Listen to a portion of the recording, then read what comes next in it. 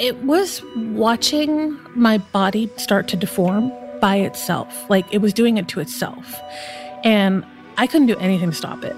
The most difficult part is the pain, and more pain.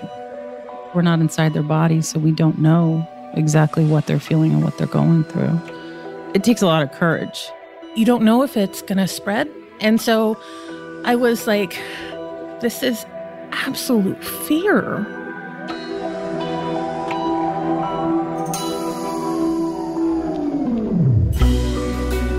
How terrifying would it be to fight an unknown enemy, one you didn't recognize and didn't see coming? What if that enemy was coming from within, a disease that even doctors couldn't identify? Nearly half of all Americans suffer from some chronic illness, and many struggle for an accurate diagnosis. These are their stories. I'm Lauren Bright Pacheco, and this is Symptomatic.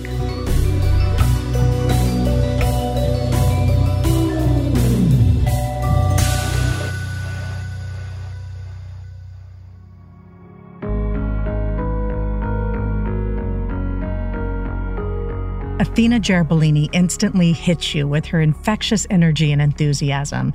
She has such verve for things she's passionate about, including her little basset hound Homer, a name that combines a reference to The Simpsons with her Greek ancestry.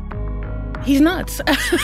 I wanted a dog that would lay at my feet and snore and just kind of be this cute little companion. And he's just so funny. He's a clown. He keeps me laughing. Athena's warmth is apparent from the first time you talk to her. Her older sister, Elizabeth, remembers her unique ability to connect with others from a very young age. She had an interesting personality as a young kid. She loved to be around older people. She was just outgoing and kind of, maybe you could say kind of aloof, but just in a fun way. But you wouldn't think to consider the insecurity Athena had to face throughout her life as a string of mysterious and painful symptoms consumed so much of her freedom. So right around puberty, 13, 14, I started noticing these tiny little pimples appear in between my thighs, my underwear line. I had a couple in my armpits. They weren't anything other than, you sweat there, you get pimples, right? It's chafing, it's friction. So for several years, this would happen. And sometimes they would be a little bit bigger than normal, but they weren't anything that raised an alarm or caused me to think something is wrong. And it's puberty. So your Right. body is constantly morphing and changing and poking out in different places. Yeah, these are just pimples that are there. They come and go. It wasn't anything that made me think that this could be long-term. But the location of the pimples in the armpit and along the groin were the first sign that some unique pattern of irritation may be at play here. Even if Athena wasn't initially able to recognize the unusual nature of her body's behavior.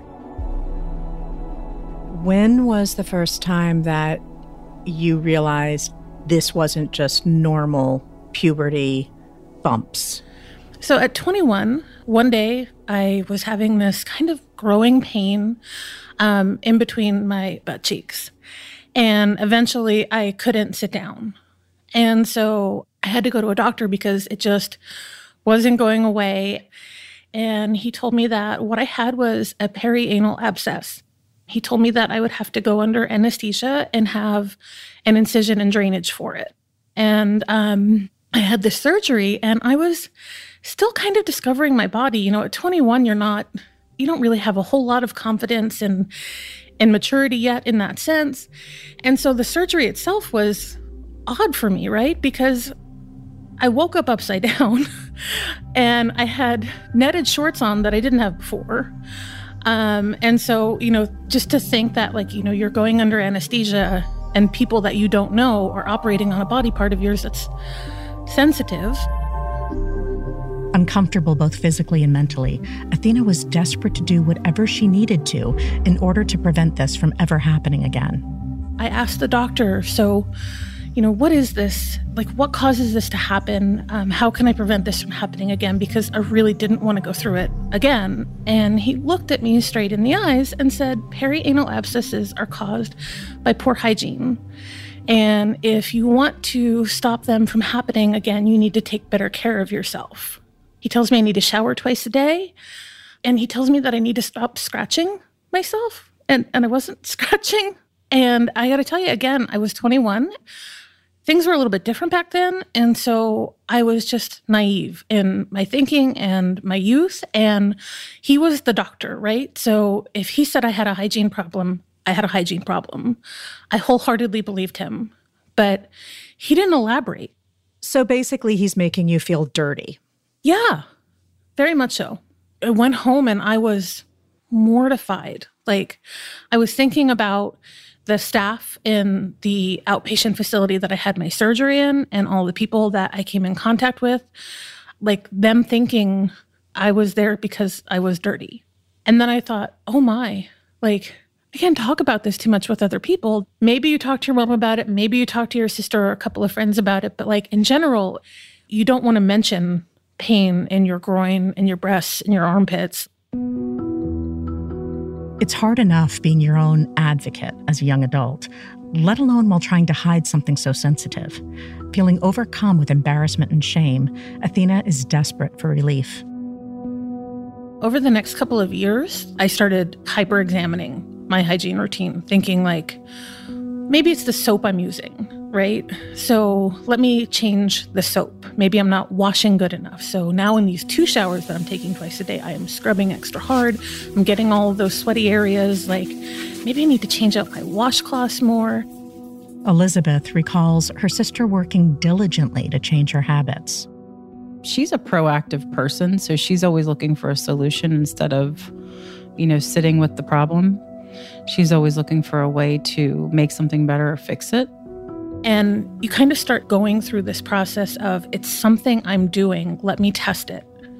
I started going to Rite Aids a lot.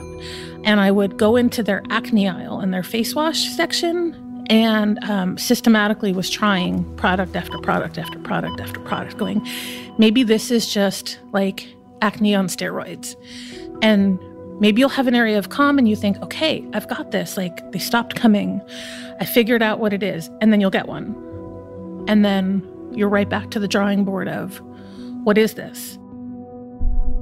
The flare-ups continued no matter what she does to treat them, and the abscesses that were once pimples are now starting to permanently change her body, to permanently disfigure her. It really, for whatever reason, probably a good 10 years focused heavily on my armpits. Once it started in one armpit, it was only a matter of time before it started in the other.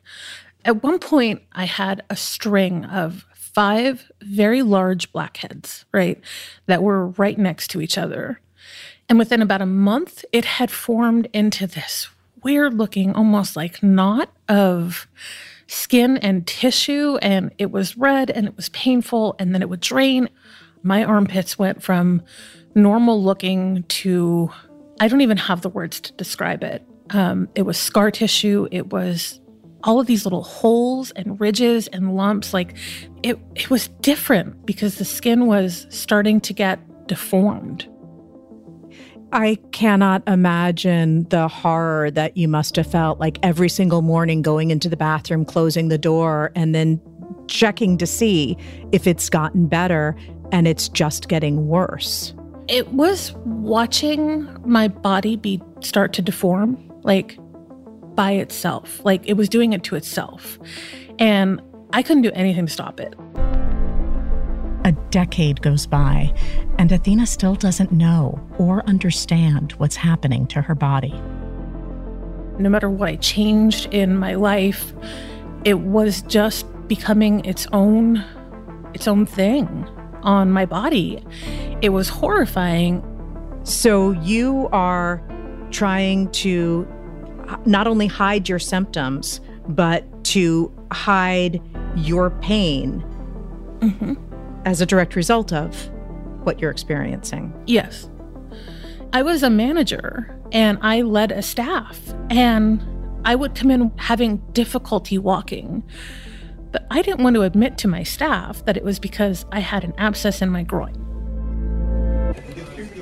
And I'm trying to make sure that my coworkers can't see that, I have drainage on my clothing. I'm terrified to sit down in places because if I do, am I going to stain something? Am I going to leave a wet spot when I get up? And then I'm terrified, I have bandages. I wasn't really good then at my bandage game. And so, are bandages going to fall out? Are they going to see this?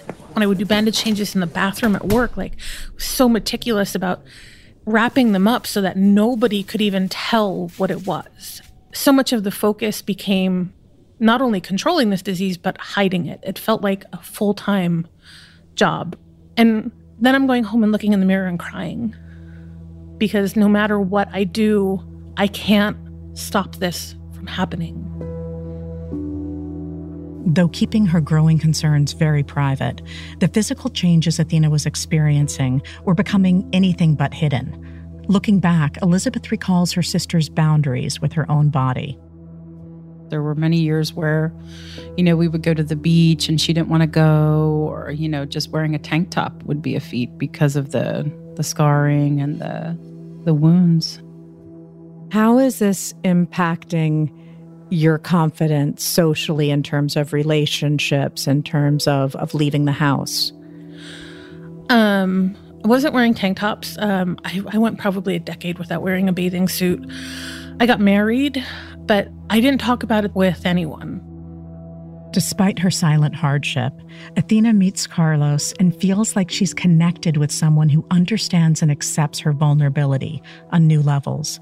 But still, her divide with being open with others deepens. She keeps the severity of the pain from her close friends and family. Looking back, her sister regrets missing the chance to share comfort and understanding with Athena. I wish I would have known, but I didn't. And you don't have to live in shame and in fear. Athena's symptoms were as painful as they were insidious. For years to follow, she managed the constant irritation and persistence of her painful lumps and lesions. But suddenly, her focus changes when Carlos becomes very ill. Athena is about to face a new fear that will desperately renew her drive to finally get a proper diagnosis and treatment. This is now when I have to go to a doctor because I have a husband at home whose life is depending on me taking care of him, and I don't want to give him anything infectious.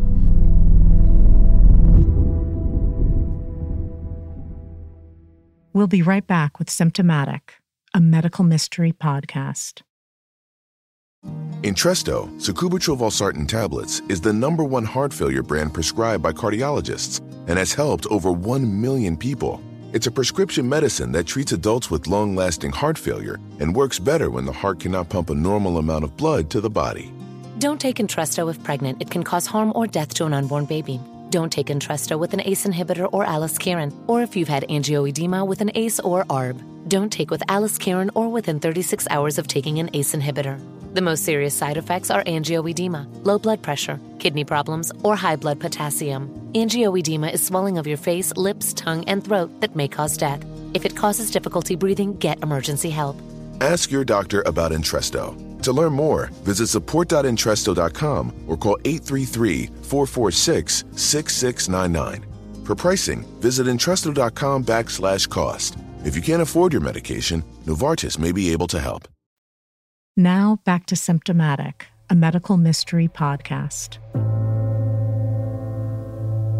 Athena Gerbolini spent over a decade learning to cope with and justify the constant pain and inflammation that she was led to believe was caused by poor personal hygiene, despite a tireless hunt for improvement and relief. But as her husband started to face a cluster of health issues, her concerns for her own health as his wife, advocate, and caregiver were coming to a head. Carlos had gotten very sick very rapidly and required a severe appendectomy. He was in a lot of pain and stubborn, so I didn't get to the doctor right away. But for about a year, all of the consequences, he was a diabetic. And so It got reinfected a couple of months later. They were pumping him with so many antibiotics that it sent him into diabetic retinopathy. And so he had eye surgeries, and it was just a whole series of medical events at that time. I was a hospital wife for the most part. Now her spouse's main support system, Athena's health issues quickly took a back seat. It wasn't until she was concerned about putting her husband at further risk that she decided to face the concern she was letting loom in the background of her everyday life. In our apartment, I kept a near sterile environment so that he wouldn't get an infection again. But I remember one time in one of the hospital elevators, I saw this poster for MRSA, and I thought, it kind of looks a little like what I have. For those not familiar, MRSA is a cause of staph infection that's difficult to treat due to resistance to some antibiotics. So I go home and I look it up and I'm like, kind of does, but not really, but maybe. So this is now when I have to go to a doctor, because if I have something infectious, I have a husband at home whose life is depending on me taking care of him. And I don't want to give him anything infectious or, cause him to get even more sick. With a susceptible husband relying on her care, Athena decided she could no longer risk letting her so-called lack of hygiene endanger his life any further. So Athena went back to the doctor for the first time in 7 years. So the first doctor visit that I went to, the doctor takes a look at it and says, it's not MRSA, it's MRSIN, which is some sort of infection or whatnot. But he gives me a prescription and he says, if this doesn't clear up in 5 days, come back. So this was an urgent care that I went to, right? And one that had a lot of hours and a lot of different doctors. It was a really busy, large practice. And so I went back in 5 days because nothing happened with it, right? No noticeable difference, no noticeable change. It was exactly the same as it was before. But this time I got a brand new doctor, and I always like to joke and give the Doogie Howser reference. He looked so young. He was a baby and had just probably graduated medical school and, had just gotten a more up-to-date education. And so he takes a look at my armpit and he says, that's not MRSA, that's hidradenitis suppurativa. And I looked at him and said, Hydra, what? What? Can you repeat that? What did you just say this was? And he gives me this handout and he says, this is what it is, a little description of it, and you need to go see a dermatologist, and sends me on my way. I went home and I Googled. Some of the images looked exactly like what I had, and I knew, yes, this is it. This is definitely what I have.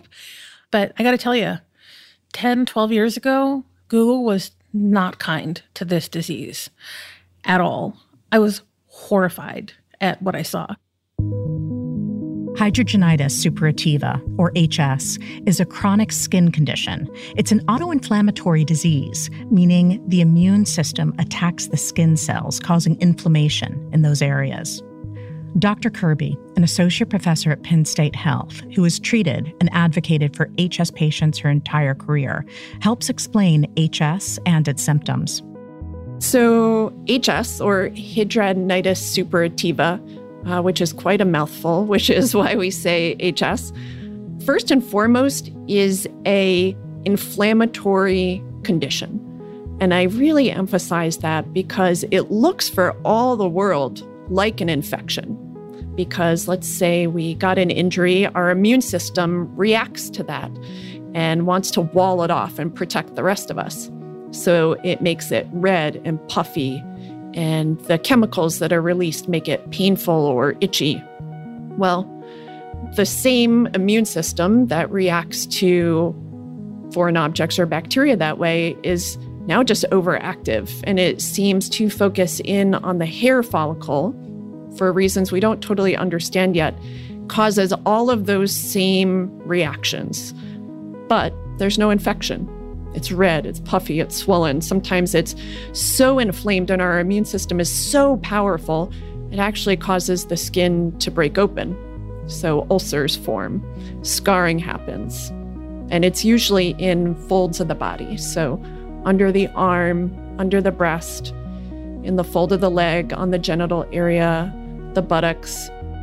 HS was once seen as a rare disease, but has now been found to be much more common. Today, between 1 to 4% of Americans suffer with HS, and despite affecting almost 13 million people in the U.S. alone, HS is still commonly misdiagnosed and missed by doctors.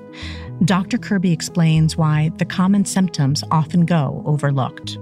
You know, it's almost acne, but in the wrong areas for acne, especially in the US, because we shave as women very frequently under the arms and in the groin.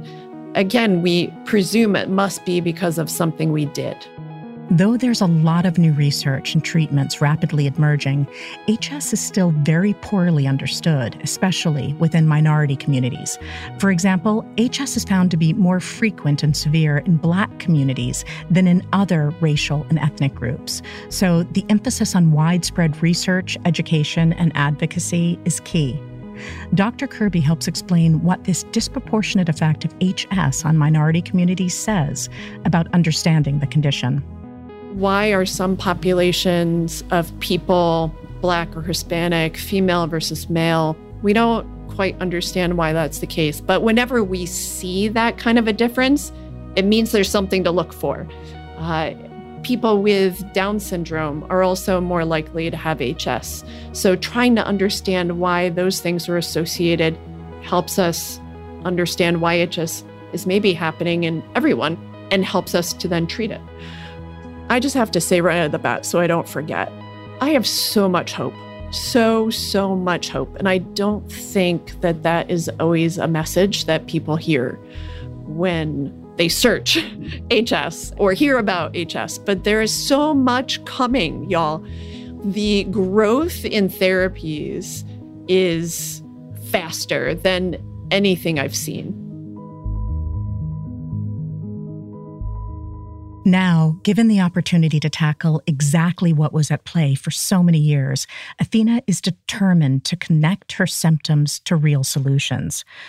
Finally, finding a specialist to help treat the pain and include her in a clinical trial at the Penn State Hospital, Athena was slowly coming to understand her options.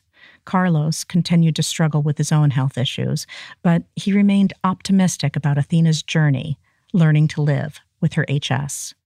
I had gotten an email from Penn State saying that they were having a support group for HS. And I was like, I don't really know if I want to go to this. I talked to my husband about it. I didn't go to the first 2 meetings because I was like, I don't know. I'm a little afraid.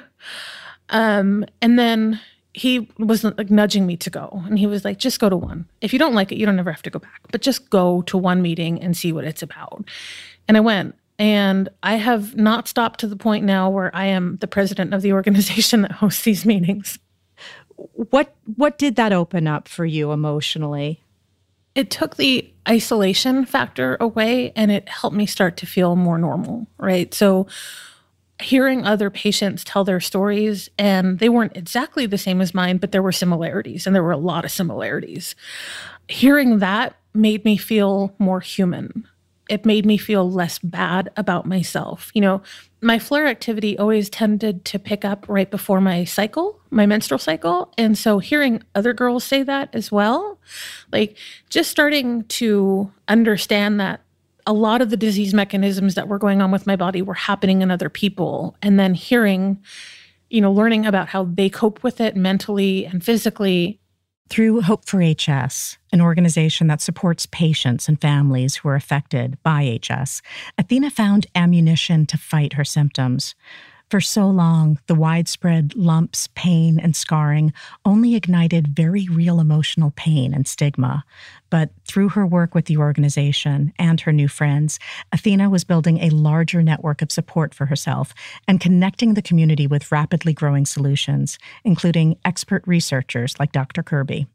And I remember the first real impactful experience I had with her. She asked me to come in and do an interview with her. And it was super early in the morning. We were the only ones in her office. And she asked me a question, right, about how this disease affected my intimate life. And I just paused, right?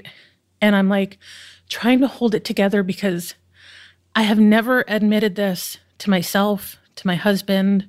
I wouldn't allow my thought processes to go there, and I'm frozen. And she very kindly takes a box of tissues and slides it across the desk. And the tears just opened. That was when I knew I was in really good hands with her. As Athena discovers a growing community of people who understand her experience and an arsenal of answers to reprioritize comfort in her day-to-day life, Athena is faced with an unimaginable horror in her personal life. My husband passed in May of 2020. He was a diabetic and he went into kidney failure. And so he survived cardiac arrest twice. They were able to get him back. But after a couple of days in the hospital, we had to take him off of life support. I'm so sorry. Yeah. He was 40. We were married 2 days shy of 11 years when he passed, and we were together 15 years altogether. He was always my encouraging person. He was my constant safe place. Carlos lived with me, and I couldn't hide what was going on. He saw it all. He saw me throwing products on my HS that would make me scream. He saw it all, and he loved me through it all.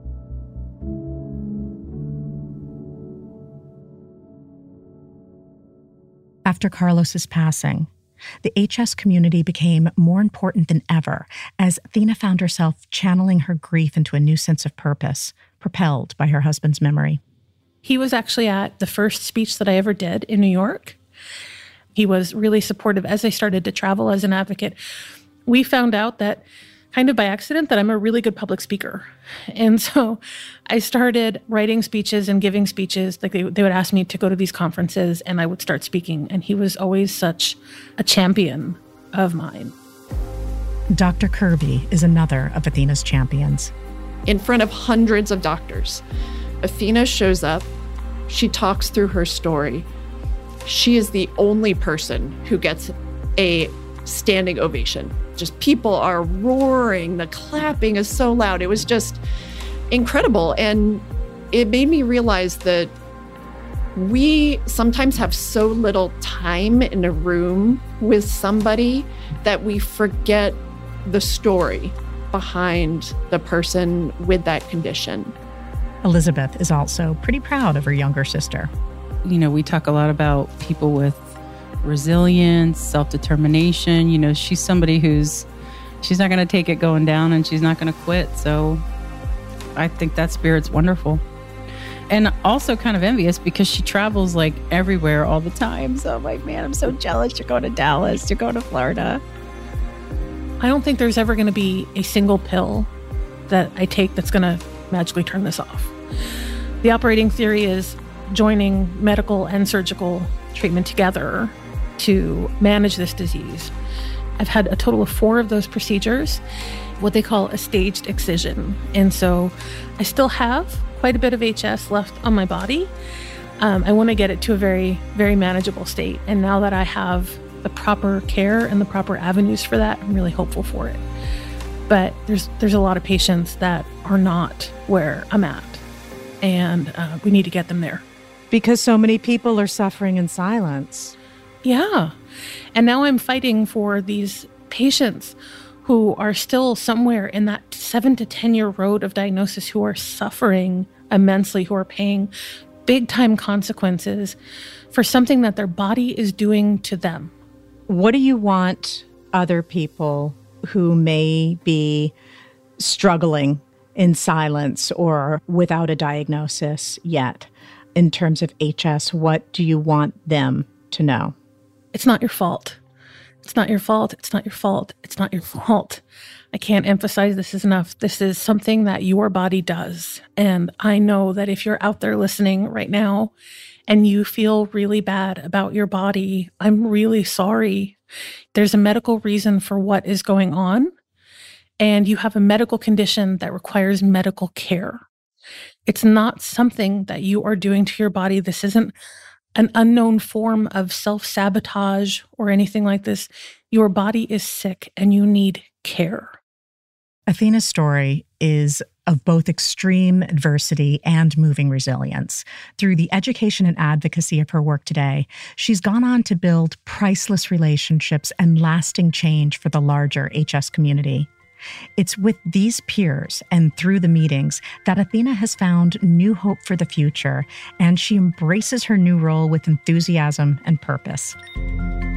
My name is Athena Giarbolini, and for 15 years, I struggled with a disease known as hidradenitis suppurativa. To find out more information, visit the HS Foundation at hs-foundation.org and Hope for HS at hopeforhs.org. On the next episode of Symptomatic, we hear the story of Zach Dobeck, an 11-year-old who loved pizza, sports, and going fishing with his dad until an incident at a baseball game changed his life forever. If we had said yes, the honest-to-God truth is that I think he would have died in that bed that night. As an illness quickly takes hold and wreaks havoc on his body, it's a race against the clock to figure out what's happening and to save Zach's life. Symptomatic, a medical mystery podcast, is an original podcast from iHeartRadio. Our show is hosted by me, Lauren Bright Pacheco. Executive producers are Matt Romano and myself. Our EP of post-production is James Foster. Our producers are Sierra Kaiser and John Irwin.